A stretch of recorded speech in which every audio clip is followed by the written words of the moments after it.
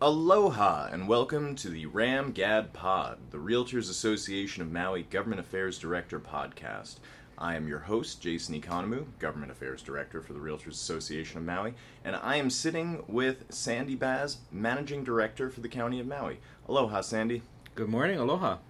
So, Sandy, what does it mean to be Managing Director for the County of Maui? Oh boy, that's a loaded question. So, Managing Director for the County of Maui is basically a combination of professional manager and vice mayor.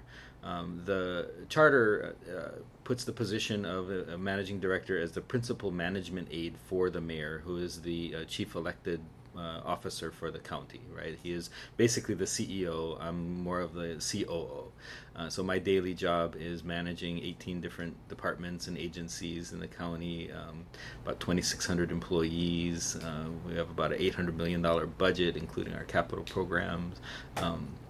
That's about the piece of it. So if you think about county services, you think about what you need at the county. Other than basically the county council and their operations, I manage the rest of it.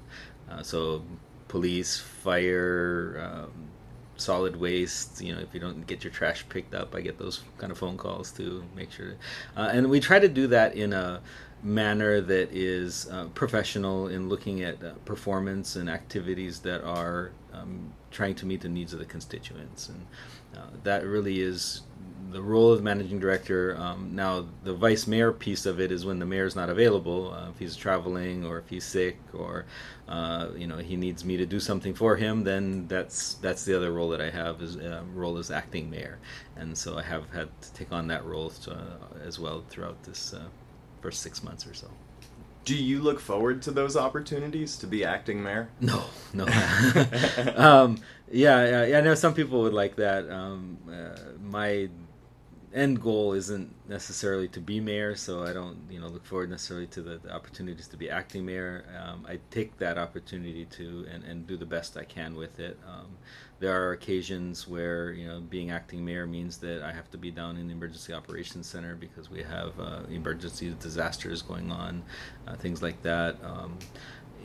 Then it becomes more so the weight of 165,000 people and about 40,000 tourists here on a daily basis on my shoulders, and making sure that they're safe, they're protected, they have the opportunity to thrive and grow and be a part of Maui County, and that's what it's about. We have we have 4 different islands that we manage, including Koho'olawe, Lanai, Molokai. They all have their own challenges and issues, and being a partner with the mayor in managing that piece it's a real opportunity.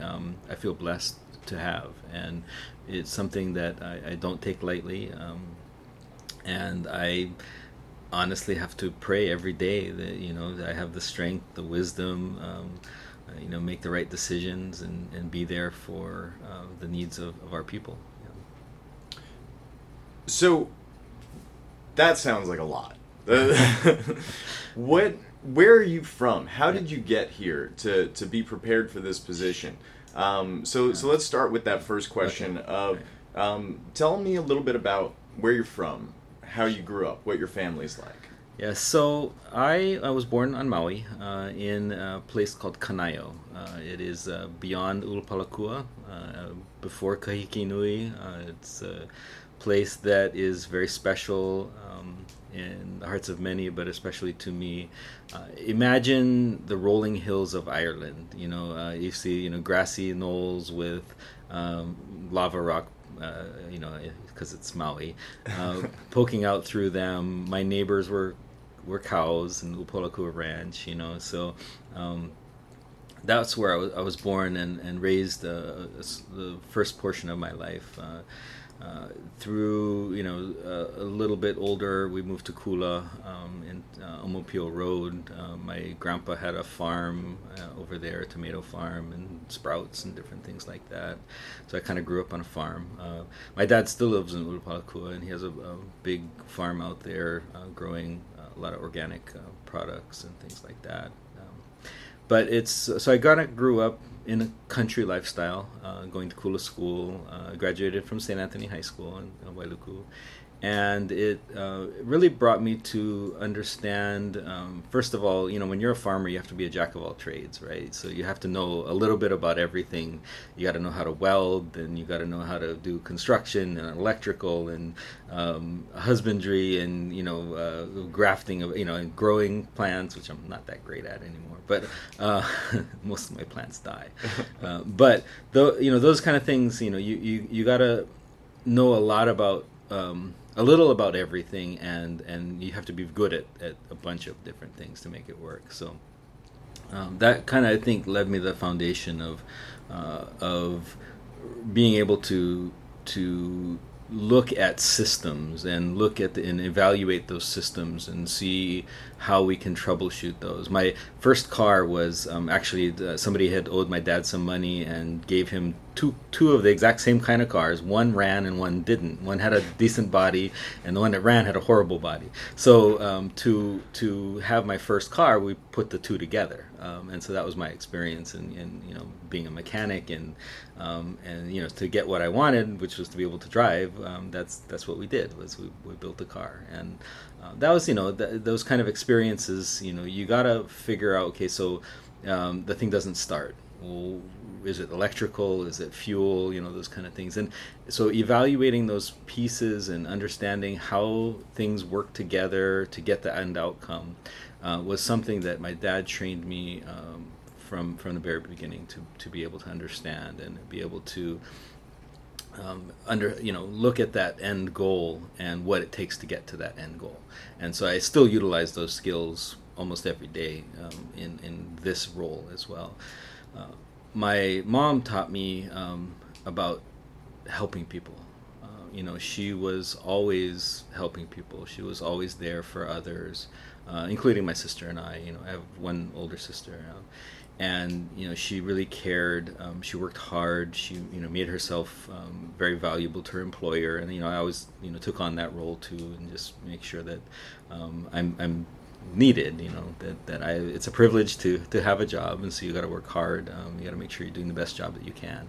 And those are the kind of pieces that helped me to put the foundation of who I am together.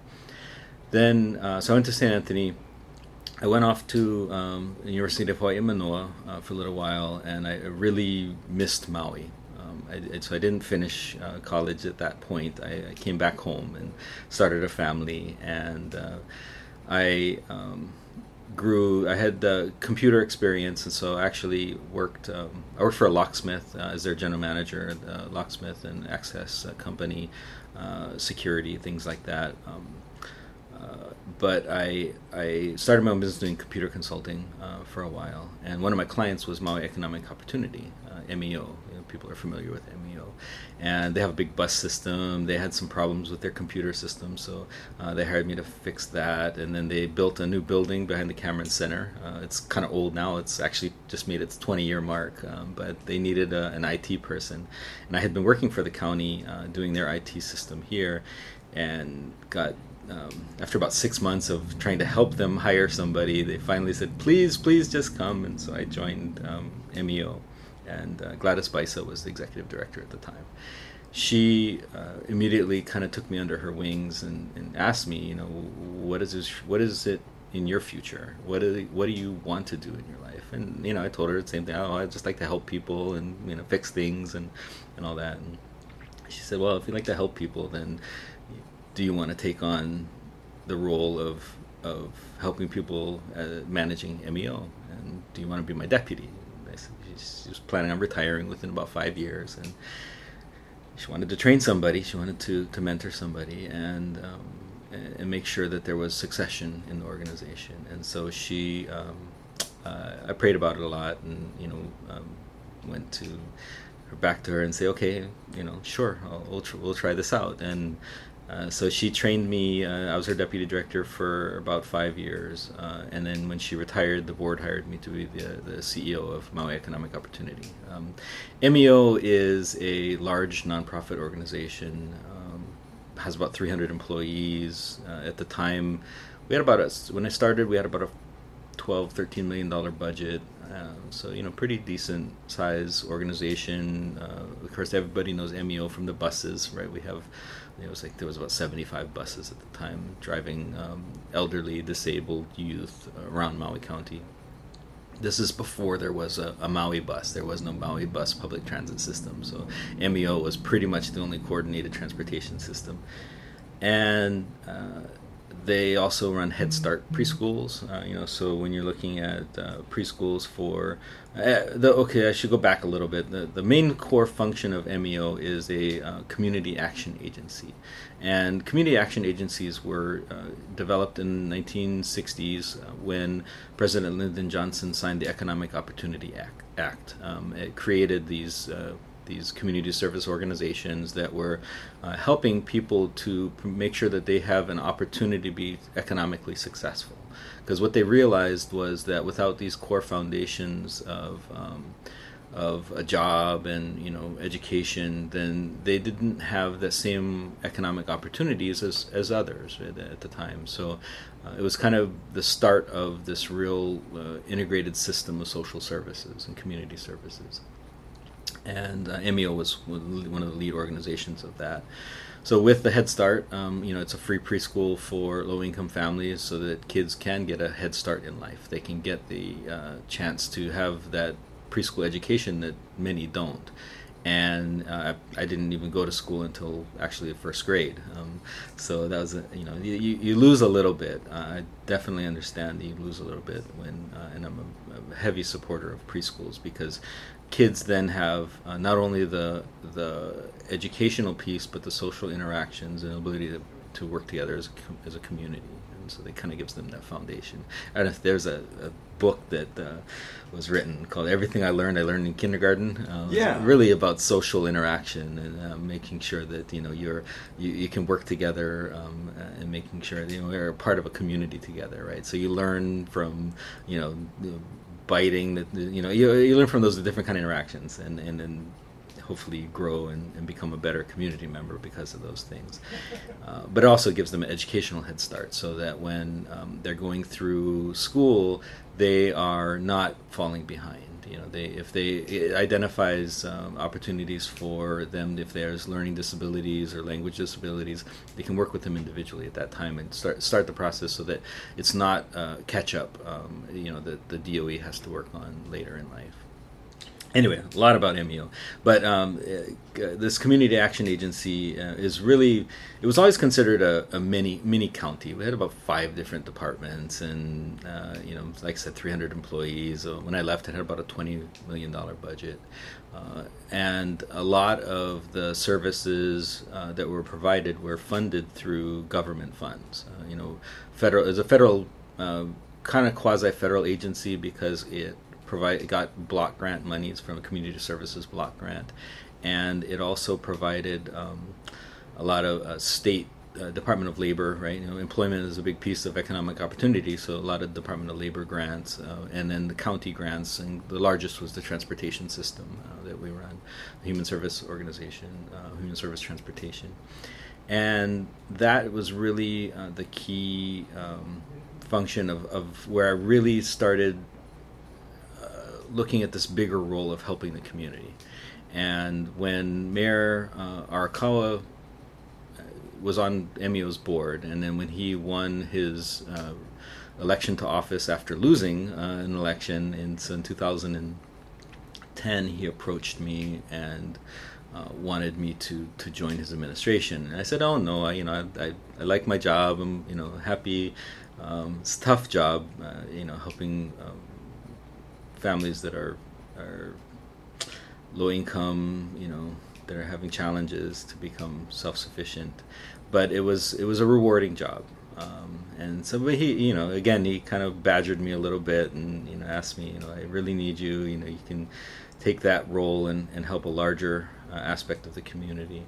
And he really needed me to fill a role that is kind of interesting in the county called budget director. And so I was the budget director under Arakawa. And that budget director isn't necessarily it's not just a financial, accounting kind of a job.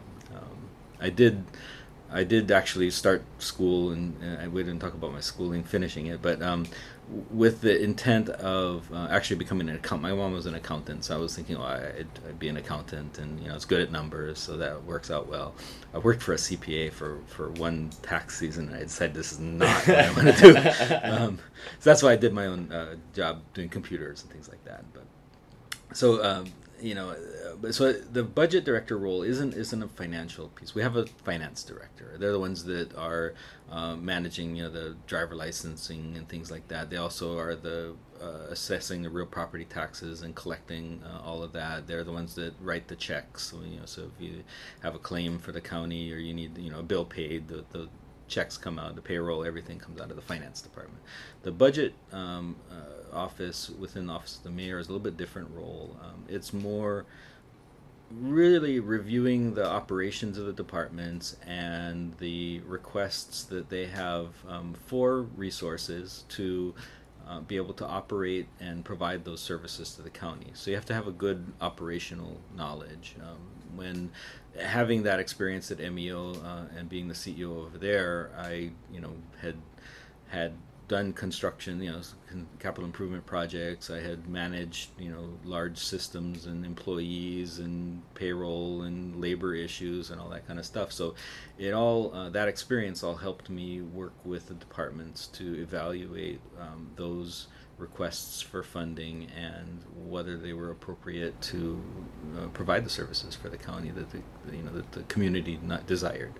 And so I took that job on, and it was really rewarding as well. I could see a larger impact as Mayor Arakawa had told me I would. I could definitely see that. And then I took it was kind of after I think 6 years of being the budget director, I had been offered the opportunity to be the director of council services, working for the county council members. And I thought, that'd be a good experience for me, working with the members. I worked with them pretty closely doing the budget. I was down on the 8th floor for a couple months out of the year, and once every couple of weeks, because one of the biggest functions that they have is reviewing and approving the budget, right? So that worked out well. So I went to council services. Again, kind of like the CPA thing, it wasn't really something that I decided that I wanted to do, and actually Mayor Arakawa had a replacement for me for a little while, and then that replacement was moving to a different position, so he asked me to come back, and so I came back to be the budget director. And then when he finished his term, the next thing to do was to apply to stay within the county. I like my job. I like being able to help people, but the positions are appointed by the mayor. So it depends on who the mayor is, and if they decide they want to reappoint you, that's their prerogative. So I met with Mayor Victorino. Put in my application, and I met with Mayor-elect Victorino, and he asked me. I had applied for a couple different positions, and he sat me down and says, I'm thinking of hiring you to be the managing director. And it's a role that I worked very closely with the former managing director, Keith Regan. He was managing director under Arakawa, and the two of us really were the key leadership roles as far as again the appropriations, right, the finances of the operations, and him managing the departments and their implementation of that, right? So it was something that we could work together on, and I was thinking, that might be an interesting role. And so so Mayor Victorino had me go through this panel interview process that he had. I'm sure you guys have heard about this infamous panel that he had, and they sat down, interviewed me, and kind of was nervous. It was the first real interview I had probably had in a decade, or more than a decade. So no, probably 2 decades. So it was kind of interesting, but really good community people that really care and really wanted the best interest of the county in their decisions of who they're going to recommend to the mayor to hire. And they recommended me, and he selected me as the managing director. And that was December 10th. It was, a little over 6 months ago. Yeah, and really my life changed because taking on this bigger role of not just knowing the operations of the departments and being able to work with them. I have a good relationship with a lot of the mid-level staff. Running the budget piece of it, they need their money to be able to operate, right? So they all communicated with me very well about, so this is like the division chief level, being able to, take the operations of a department and really implement to provide the services. And that role really was something that I took on to now the management role in making sure that the operations of the county, as well as what the managing director has, is a much larger role in actual like labor management and implementing policies and procedures, holding accountability, those kind of things. And one of the biggest responsibilities I kind of briefly mentioned before was this idea of disaster management, and dealing with within our first 4 days in office, we had activated the Emergency Operations Center. So our emergency management agency, it used to be called Civil Defense, was activated. We had a big fire that almost burned down Hotel Wailea. I don't know if you remember that. And it scrambled. This is kind of I had been in the Emergency Operations Center as the budget director. Yeah, kind of paying attention a little bit and answering phones and things like that, but not really taking on that okay. We got Mayor and I are the ones that are there making the final decision on these things about what we're doing, when we evacuate people, when we don't, and that was a big new piece to the role here, and that was something that I started to take on, and we had we have had a few different activations, of course, recently with the fires again. Central Maui. This is the first time that Kihei was cut off from the community, from Central Maui. The fires blocked both North Kihei Road, where the Wildlife Reserve is, as well as Maui Veterans Highway, and it was interesting having to deal with people that were stuck in Kihei trying to get out, how to deal with people that were in Central Maui trying to get back to Kihei, deal with services, like our ambulance and all of that, as well as our, like our bus services. Thankfully, actually, a couple buses were stuck in Kihei and could actually keep transporting people around the area and to our shelters. So we had to open up a bunch of 2 shelters in Kihei and 2 shelters in Central Maui. It's funny because, I guess kind of sad too, with West Maui, we're used to being cut off. When the Pali has a fire, when there's an accident, we're used to West Maui being cut off. They're a little bit more independent. It's like basically their own version of an island out there to a certain extent. When they get their new hospital, it'll be a much better version. But for Kihei, it was a unique situation. Everybody. In fact, I was talking to the head of the airport recently, kind of evaluating what happened, different situation, and he had been advocating very heavily for the airlines to keep their personnel in Kihei instead of in Lahaina. They come. So what happens when an airline flies over here? They're usually at the end of a long trip and they need a rest period. And so they go to a hotel and they get a rest period. And if they're in West Maui and road gets cut off, then plane flights have to be canceled and things like that. They either the pilots can't get their rest, or they get cut off and can't get back to the airport. So he's like heavily advocating for Kihei, and now all of a sudden Kihei is cut off too. So what do we deal with that? How do we deal with that situation? And so we had actually a couple airlines ended up canceling a bunch of flights, and now we had a lot of passengers to deal with too, as well as our normal residents and things like that. So just a lot of different things thrown at you on a regular basis. So as I kind of alluded to in the beginning, having that jack of all trades, master of none, understanding a bunch of different pieces and being good at some of them really comes in handy in this role. I am amazed. You're a very humble person, and I appreciate that. But it really is incredible that you went from leaving college early to, within a matter of what, a year and a half becoming deputy director of MEO? No. Yeah, it was a little bit longer than that, but yeah, actually, about 2000. I went to MEO in 2000. I graduated from high school in 1990. So I'm giving everybody my age here. I graduated from high school in 1990, and in 2000 I was hired at MEO.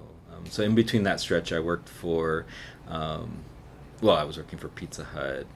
I worked for, I had a whole bunch of different, again, trying to get by and living in Maui and going to college too. I went to Maui Community College.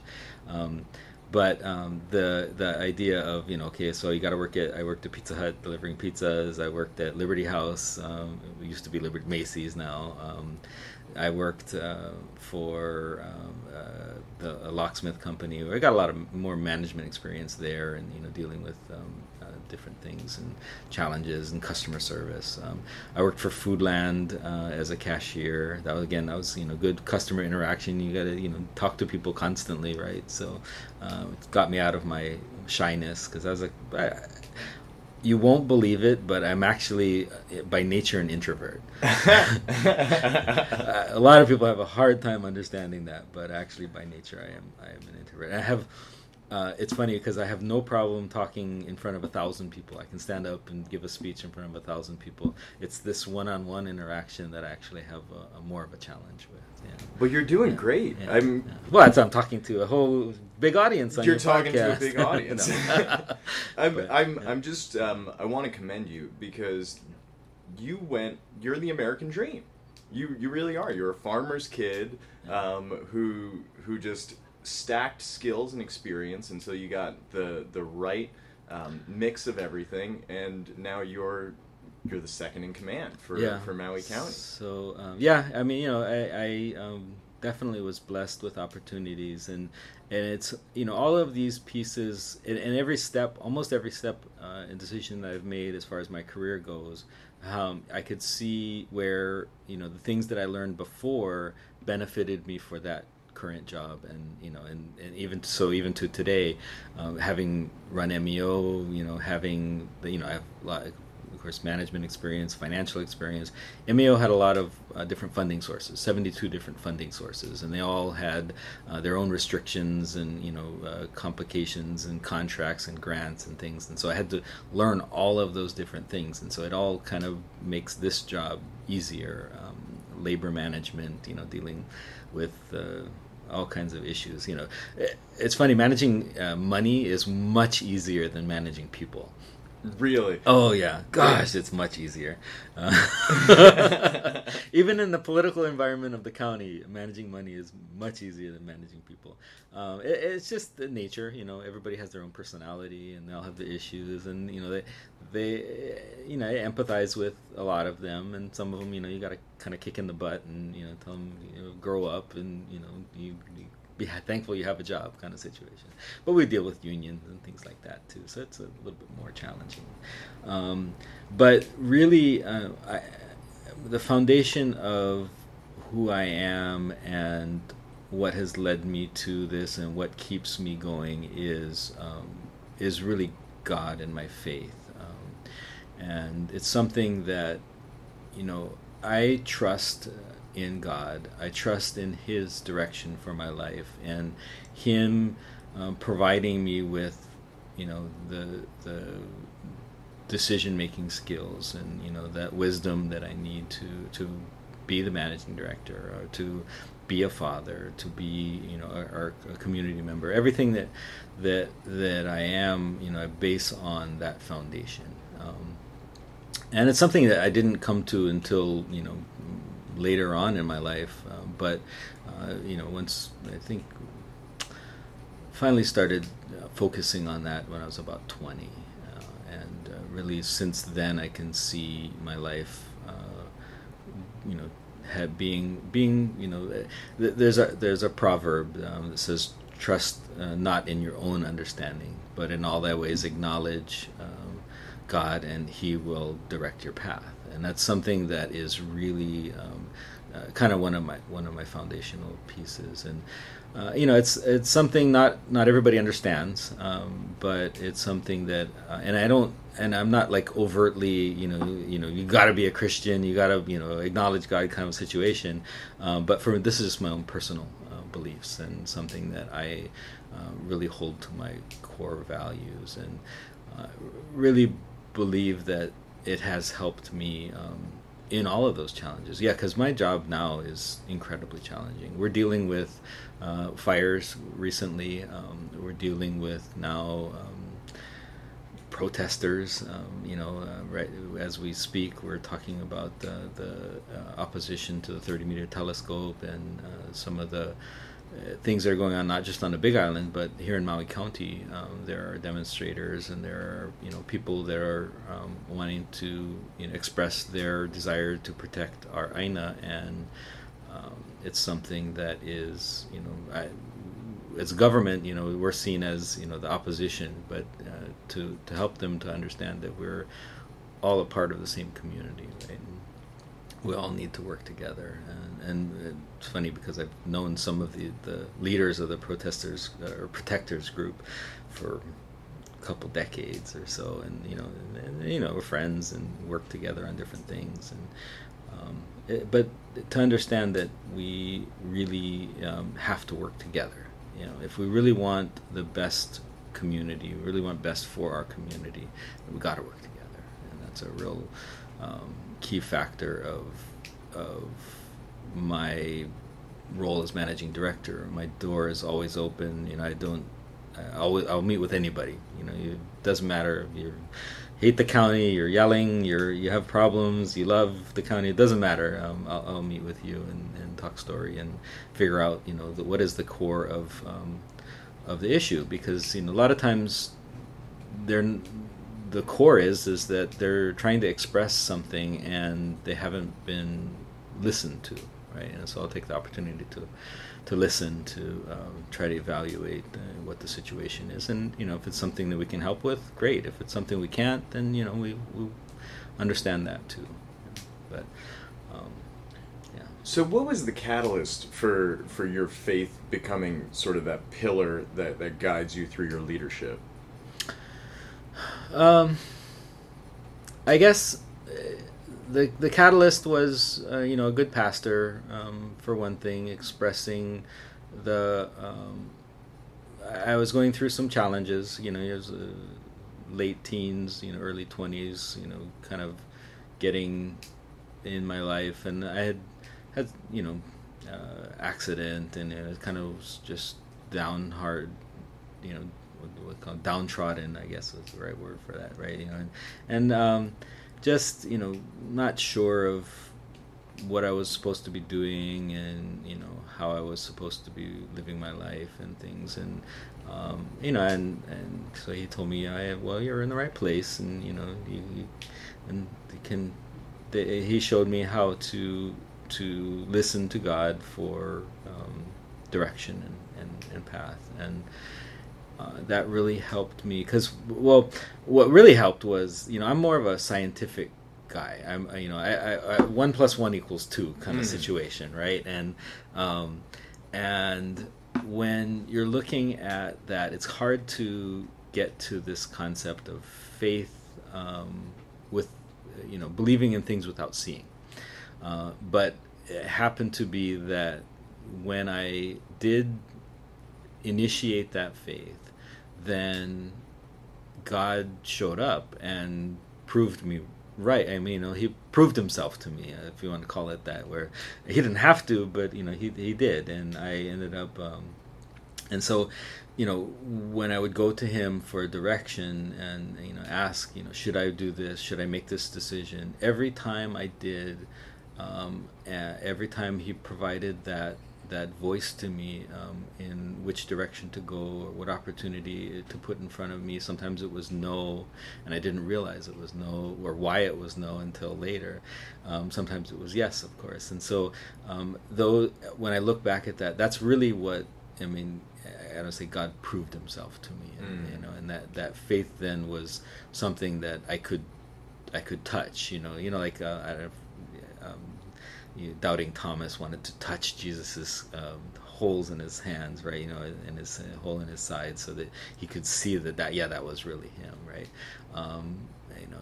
That ability that I had to see that, if I trust in him, if I just hand that big pieces in my life to him, then it worked out.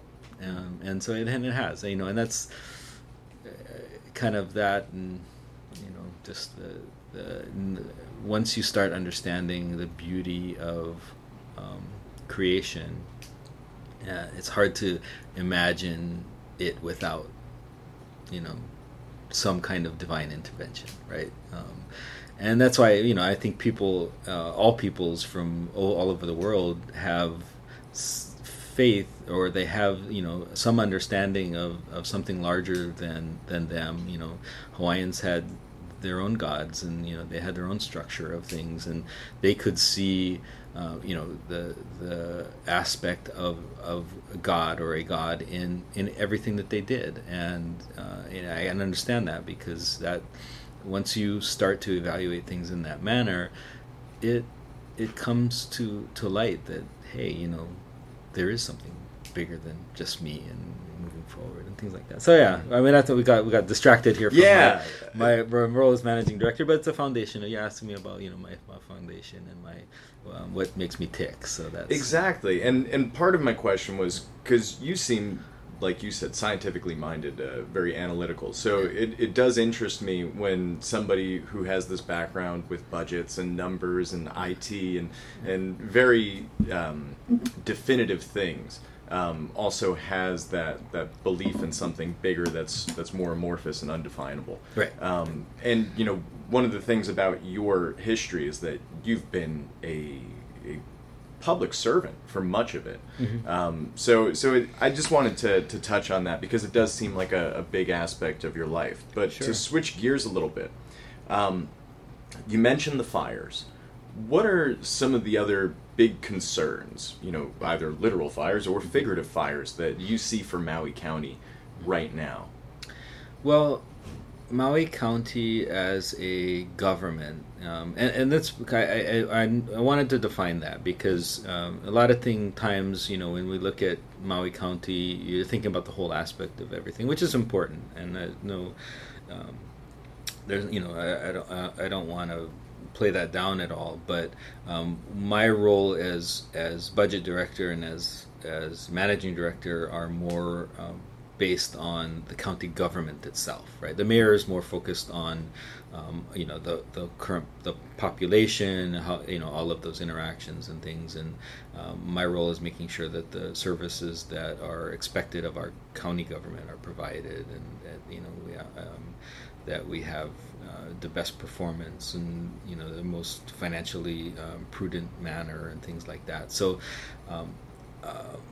I focus on the infrastructure of the county, right, to make sure that we have our water system in place, so that when you turn on your faucet, you have a nice, clean, fresh water, that's safe to drink. Those are really key factors that people take advantage of, right? We drink our coffee here, and we expect that it's not going to kill us, but so that's something that, or at least not kill us quickly, maybe slowly. The caffeine will kill us slowly, but the aspect that we have of making sure that when you flush your toilet, that goes someplace, and that it is managed properly, and we're not killing our environment, and that we're dealing with that situation. Our trash and maintaining and managing it appropriately, and trying to reduce the amount of trash that we have in our island community.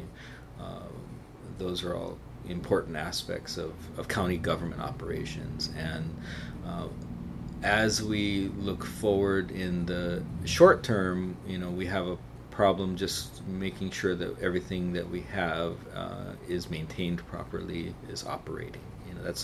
That's really, a lot of attention is focused on, what about the future and this and that, and it's very important, but we can't let that prevent us from making sure that we have, today operating, and we have our police out there, we have our fire out there putting out fires on a regular basis, and planning for, okay, so how can we do that for today, tomorrow, and then we look at this future, right, of our current position, our current generation, and Hawaiians try to look at things 7 generations out.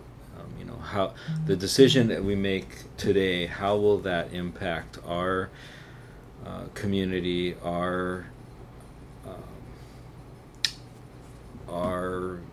kids, 7 generations out there, and that's how they did such a good job stewarding these islands for centuries, and we try to do the best job we can with that stewardship in our roles now, understanding decisions that we make and the impacts that we have. So managing our planning department, realtors are I haven't even focused on what maybe the audience is interested in, that kind of aspect of what is it that we want our community to look like.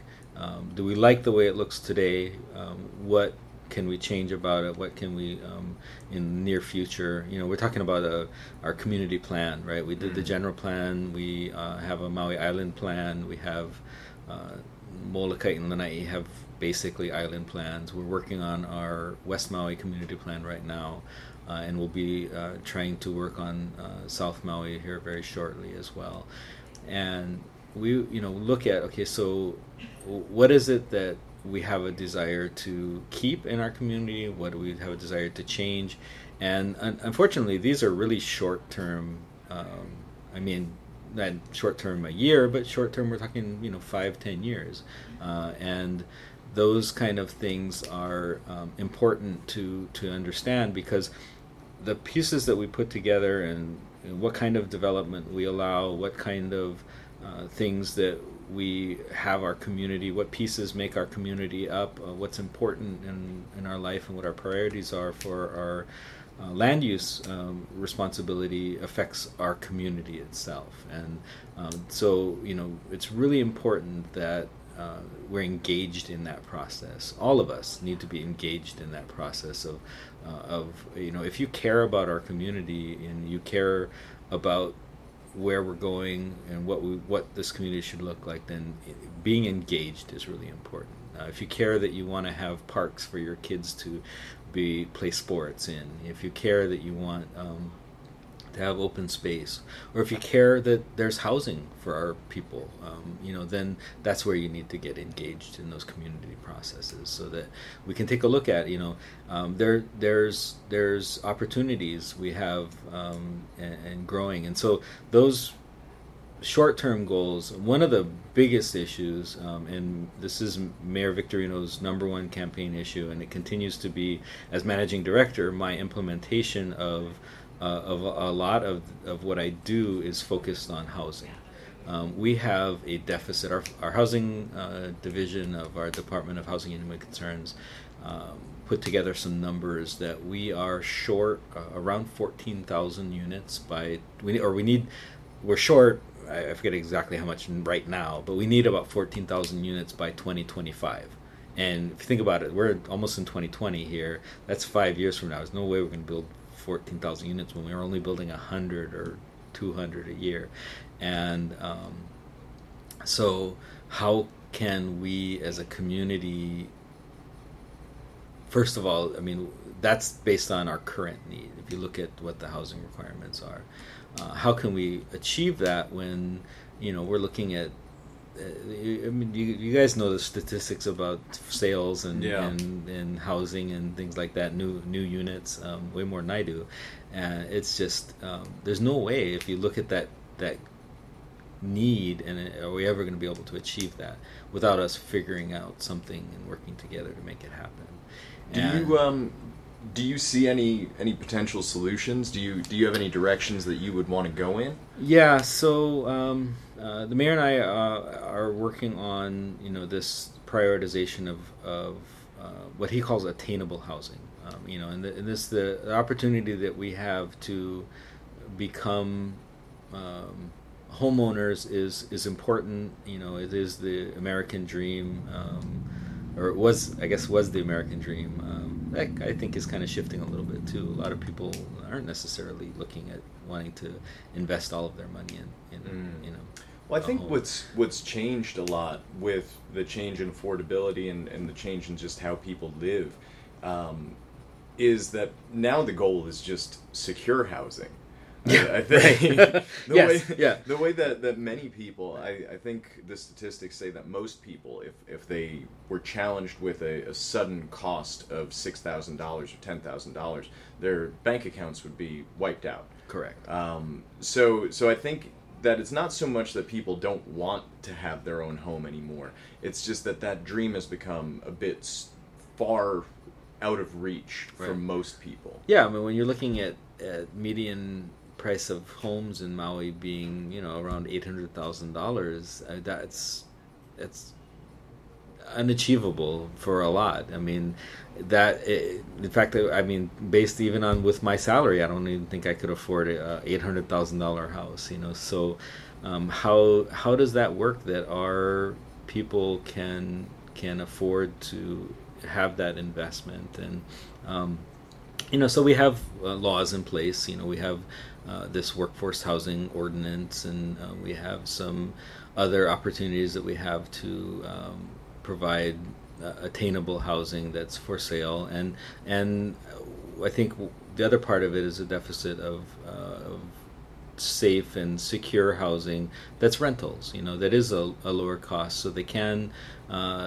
focus on their children's education, their own education, their ability to get out of debt rather than just incurring. If you're a homeowner, you got lots of challenges and lots of expenses along with that mortgage. So in the sometimes just being in more and more debt as well, and let alone having savings in case there's a disaster. So those are kind of key factors. But so what we're doing is what I'm doing as managing director is getting the departments together and making sure that it's the department's priorities as well. So when an application for building permit application comes in for an affordable housing project, those applications get priority, right? So the departments are required to provide a response to the contractor within 15 days. So they can't let it sit more than 2 days on their desk without looking at it, and they need to provide a response within 15 days. And because that's been one of the big critical things is the county takes a long time. Getting a permit, building permit, it shouldn't take 6 months to 2 years.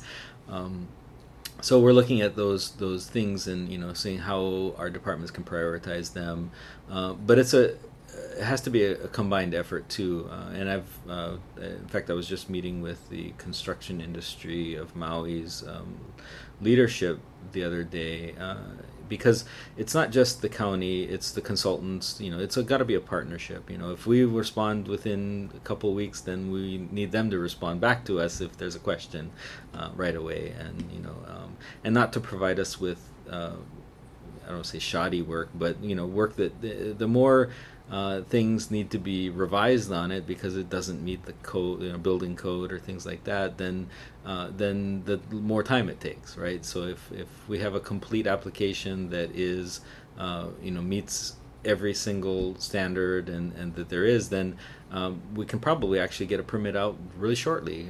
The biggest challenge with this nowadays is SHPD, right? State Historic Preservation Division. They are the biggest hurdle right now that we're trying to overcome, and so we're trying to figure out how to make that work in getting through their approval processes and their review. And it's important. They manage the if it's a construction project in Central Maui, there's been a lot of criticism about the sand and the movement of sand, and if there's bones in there and things like that. That's the division of the state that oversees that process, right? And so it's not something we can ignore. It's something that we have to embrace and work with. So we're trying to figure out ways to get through that as well, because the county itself, I mean, we have our own construction projects that we can't move forward with because we're waiting for the state SHPD. So we got our own challenges. But as far as what would typically consider affordable housing or housing for our people, usually we talk about from median income, maybe a little bit more than median income of 120% or so, down to transitional housing and getting people out of homelessness, right? And those generally on the lower end of the scale, we're talking about rentals, and we need to make sure that we have a lot more safe and secure rentals available to our community. The county did do a project up in Kulamalu. We have 56 rental units up there, and it's we built it on land that was part of the Kulamalu development, so there was infrastructure there. It's decently priced, and we got units there, and now Halemaho'olu helps to manage that, and we have families that have a safe, secure place to live that they can afford, and that's really one of the key factors. And so I'd like to see more projects like that, especially infill. There's a project that just had their grand opening a couple weeks ago in Kihei. That was an infill project. The developer could have gone market, and they decided that they wanted to do workforce housing, and it was a lost opportunity financially for the developer, but it's something that really benefited our community. It's close to Foodland and the resources over there, close to bus routes, close to employment centers, close to the beach. So the amenities are very useful for not just affordable housing, but anybody. I would say, hey, I'd like to live there. Right across from Cove Park, you get to go surfing and not have to worry about driving a lot if you work in Wailea at the hotels and things like that. So it's good opportunities, but we need more of those. We need a lot more of those. That was, I forget, 88. No, it wasn't even. It was 40. It was 40 something units, about 40 units, let's say, and we're at 14,000 need. We got a long way to go. So infill projects, I'd like to do more infill projects. I'd like to work with those that are that have land in urban areas to provide more, especially rental housing or condominiums, things like that. Work on. The county is investing millions of dollars in Wailuku. We have a project that is in the Wailuku redevelopment area. We are currently working on the infrastructure, upgrading the water lines and sewer lines, roads, drainage, and we're going to be building a parking garage where the municipal parking lot is now. That will provide an investment and opportunity for owners of land in that area to hopefully build more housing as well. There's a lot of people. This is still the business center and definitely government center of Maui, as much as it can be, and so we want to make sure that those opportunities for housing, if you live in Wailuku, you could walk to work and not even have to own a car at some point. And if we have a public transportation system, a walkability, bikeability in our community, then maybe they can save money and not have to operate a car and have the insurance and gas and all those kind of things, as well as a car payment. That's a benefit, and that makes housing more affordable too. So yeah, more infill is definitely something I'd like to focus on and work with those landowners that have the land available. Unfortunately, it costs more. There are land that's entitled costs more than that open space that we have. I think 85-90% of our land on Maui is still in conservation or ag. So it's cheap, right? 25,000 an acre, and you can get a lot of units on an acre. That's why we have these applications that are coming before us for 201H, state land use exemptions and lots of other exemptions they ask for, because the land is cheap, right? Unfortunately, the infrastructure is expensive to get there, and the maintenance of that is harder. But So if we can utilize land that may be a little bit more expensive, but the county makes sure that the infrastructure is there, make sure is county's responsibility as a utility provider to make sure that the water's there, make sure that the sewer's there, and make sure that the capacity for the growth is there. Recently, the county council changed the law for opportunity to provide accessory dwellings and for Central Maui, that's a huge benefit. A lot of the communities of Kahului that were built up in what was considered Dream City are large lots. They're anywhere between 7,000 and 12,000 square feet lots, and typically up to that decision the county council made last year, they had only been allowed to have the one home and a 500 square foot accessory dwelling or ohana unit. And with that change, it went up to two accessory units, and then depending on the size of the lot, you can get a lot larger home on there too. So or accessory cottage, ohana, whatever you want to call it. That's a real key factor to affordable housing. So it'll put a stress on our infrastructure. We have to make sure that the water is available. We have to make sure that the sewer system has the capacity to do it. We have to work with Maui Electric to make sure that they have the electrical capacity to have it happen. But that's what I see as this drive towards this solution of hitting 15,000 units. I know Mayor's goal is. He wants 1,000 units within the next 2 years completed. He wants 5,000 units completed within the next 4 years. That's a pretty lofty goal, considering that we only get, I think on average, the last 10 years has been 150 units or something like that a year.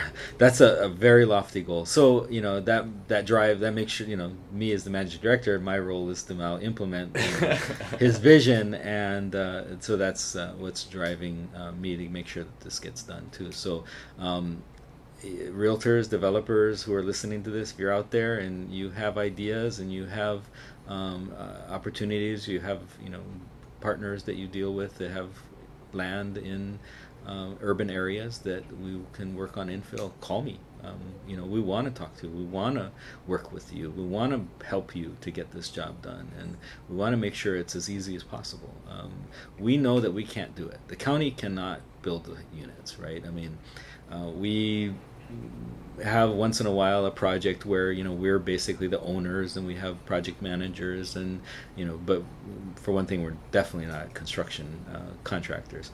But we can't do it alone. We need that partnership. And so those of you who are listening, if you have an idea, if you have opportunities, if you have land or maybe dilapidated units that you want to talk to us about, to call me and we'll meet. We have a group called the Attainable Housing for Maui Nui that I lead, and we meet at least twice a month, and sometimes I think month of July we're planned to meet 5 times, because we meet internally with different departments to facilitate, to make sure that they have what they need to work the process through, and we're talking about the different challenges that they're trying to overcome.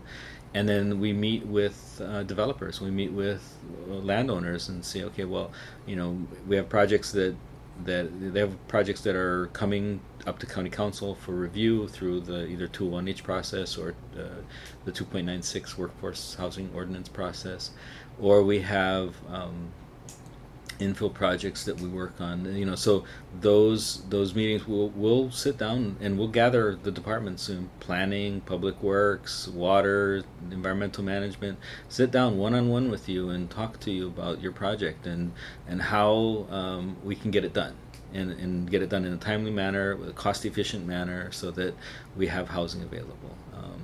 We're very thankful for our Affordable Housing Committee Chair, Tasha Kamui. We work very well with her in making sure that the things are reviewed in a timely manner at the council, and that they're advocating for the right things.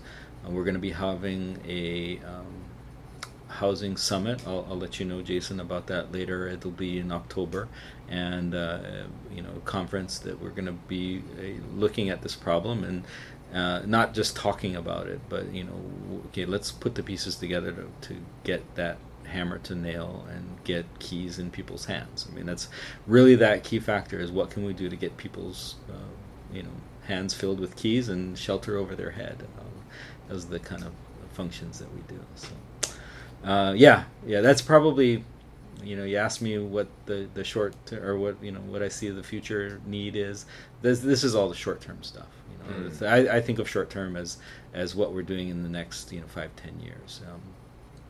Current operations, as well as how can we achieve this need that we have. If not, then our community won't be the same. It can't be the same, and we need to be ready to change so that we can move forward. And not, I have most of my classmates moved away and never came back,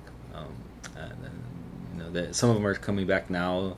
As they get more towards mid-level careers, they can afford, they have decent incomes, they can come back here. But a lot of the kids move to Vegas, right, or move to the mainland. It's even Mayor's son lives in Vegas. I mean, he could afford to live here, but he has one son here and one son in Vegas. And I have a family, all over the West Coast. My sister actually moved to Washington State, and with the equity they had in their home here, they almost have no mortgage in Washington. In Olympia, and it's just the reality of housing on Maui is just so expensive, and it is our biggest challenge, not just from our own personal pocketbook, but as a government, as a community. How can we make sure that we have housing that our people, I don't want to say local people. I mean, it's everybody's our people, but our people that are the ones that are living here, that are working here, that are raising their families here. That's what we're concerned with, and making sure that we have available to that, making sure that those that want to retire here have the opportunity to retire here as well, and making those pieces put together. So those are the immediate goals that we're looking at, and to get to, actually was reading a study from 1973, I think it was 1973, it was talking about affordable housing and the need for affordable housing. Basically, you could write that thing today. Oof. Yeah. And so, we look at that was, 50 years ago, almost 50 years ago, and that piece of, okay, well, this problem has been around for that long, but we can't just talk about it. Right? Yeah. We got to start, and if it's 100 units, if it's 1,000 units, we got to start, and that's, we got to achieve that. And if we just see that huge 15,000 unit need and say, oh, that's insurmountable, then we are never going to get to that. We take it in small chunks and move forward. So, that'll hit our biggest needs. Yeah. Now, you've been very generous with your time, and I do have some other deeper questions I would like to ask, but I'm thinking we're going to have to save those for next time, because I want to get to my 5 questions that I ask everybody. And I sort of sprung these on you. In previous instances, I've given these questions to guests in advance, like Roy. You did not get that benefit, so I'm just going to spring these on you now. Sure. First off, what book would you recommend? Oh, that's easy. The Bible. Yeah. Okay. Yeah. And that, I mean, yeah, okay, it's a foundation of faith.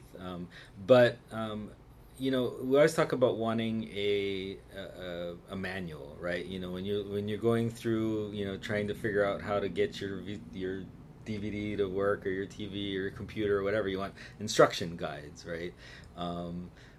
We watch YouTube videos about how to do everything nowadays, and and so we always want some kind of instructions. And what I look towards in that book is instructions. There are especially some letters that were written by Paul and some other apostles that really provide us with how to live our lives, how to be a good member of our community, how to interact with each other nicely, how to love one another. And those kind of things are written there and provided to us. And I think that it's a decent book that even if you don't quite have that same foundation that I do, or the same faith that I do in one God, or if you're just exploring, read those letters and read that kind of piece of it where it really does give you instruction about how to live your life and how to be a servant leader and how to help one another and be kind to one another and all that kind of stuff. So you're a New Testament guy. Yeah. Okay. I'm a New Testament guy. Yeah. What is guaranteed to make you smile? Well, my kids. Yeah. Anything in particular? Nah. Just I mean, them. other than being pains in the butt once in a while. No.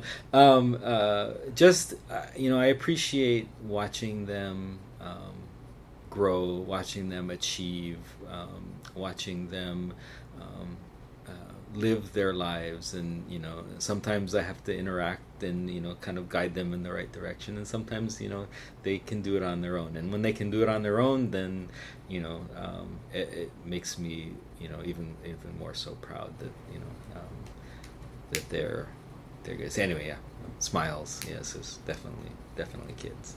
All right. What goal do you have that you haven't achieved yet? That's a hard one. Because I never really had the goal to be the managing director. I never even really had a goal to be the head of MEO. My goal is helping people, and supporting our community. And I guess that's something that I can live with. I can do the job to the best of my ability, but I don't think I'll ever achieve.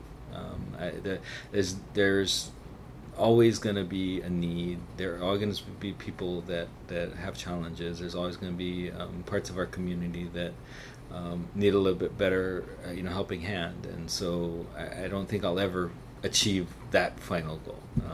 But that's okay. That I'm okay with that. That's every day. Is understanding what I can do to make things better today, and if I can help for the future, wonderful. But did I do something to make somebody better today? That's a solid answer. That's better than my answer. My answer is I haven't gone to clown college yet. That's really so. You got me beat there. And I feel a little bit weird that I just confessed that, but there we go. All right. What is something that you've learned recently? What is something that I've learned recently?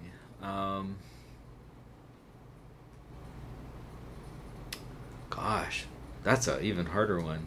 I mean, I'm learning every day. The intricacies of our systems that we have at the county, regulations that we have to follow, regulations that we implement, laws, all that kind of stuff are. I had to learn about wastewater systems to understand injection wells and how to deal with that, and making sure that we're doing the best job that we can to prevent the use of injection wells. I mean, that's one of my own personal goals, and one that we're working on is what can we do to help our environment. And that's injection wells is one of the key focuses. Well, we're getting sued on it, right? So we got to deal with that situation. But injection wells. Yeah. I'm learning more and more about climate change.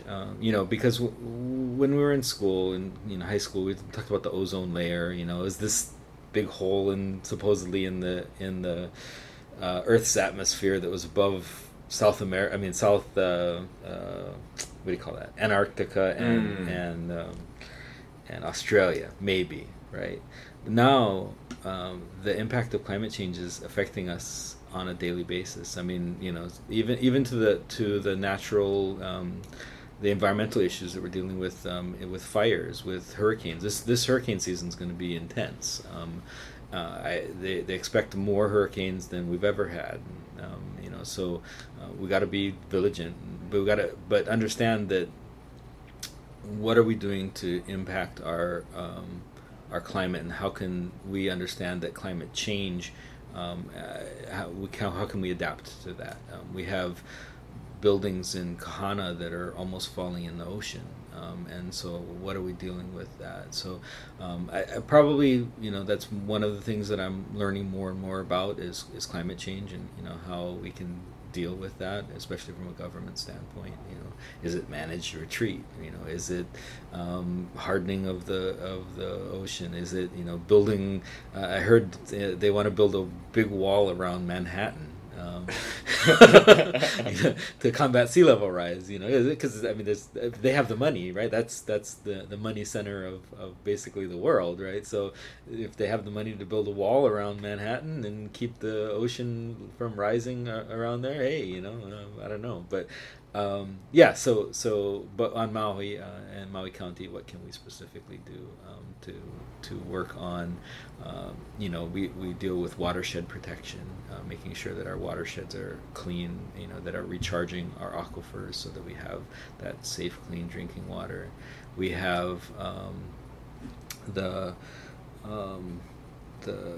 soil that's eroding and going into the ocean, and that affects our near-shore waters and our reefs. And when I was in high school and going fishing, it was easy. Nowadays, there's barely anything out there.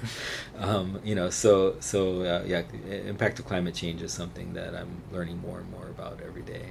So you're not about to announce that for the mayor's re-election, he's going to run on a platform of build the wall for climate change. No, right? No, not at all. Not at all. Yeah, don't start those rumors. Build the wall is everybody's strategy. That's walls. They serve every problem. Yeah. So, finally, just to wrap it up, I'm going to request that we do another interview in the future, because I do want to dig in deeper with the climate change issue down the line. And, sure. And I also... Well, let me learn more first. Yes, I'm going to wait until you learn more, and at some point in the future, I want to get into upcountry water, because that was another thing that you mentioned. But I know you got to go. Yeah. One last final question. What one piece of advice would you give to anyone listening? Understand that your attitude makes a difference, that your attitude makes a difference in your own life and the quality of life that you have. Make sure that your attitude, know that your attitude makes a difference in the community that you live in, and the quality of life of that community, in the success that you have in your own businesses and in your own aspects of your jobs. It really is derived from your attitude.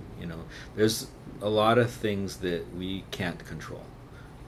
We can't control the environment. Even though we want to try to, we can't control the natural disasters. We can't control other people. But what we can control is our own attitude and how we deal with those situations. And so that's what I tell your listeners, to be aware of their attitude and how it affects their own lives and those around them especially. All right. Thank you so much. This was outstanding. Awesome. I appreciate it.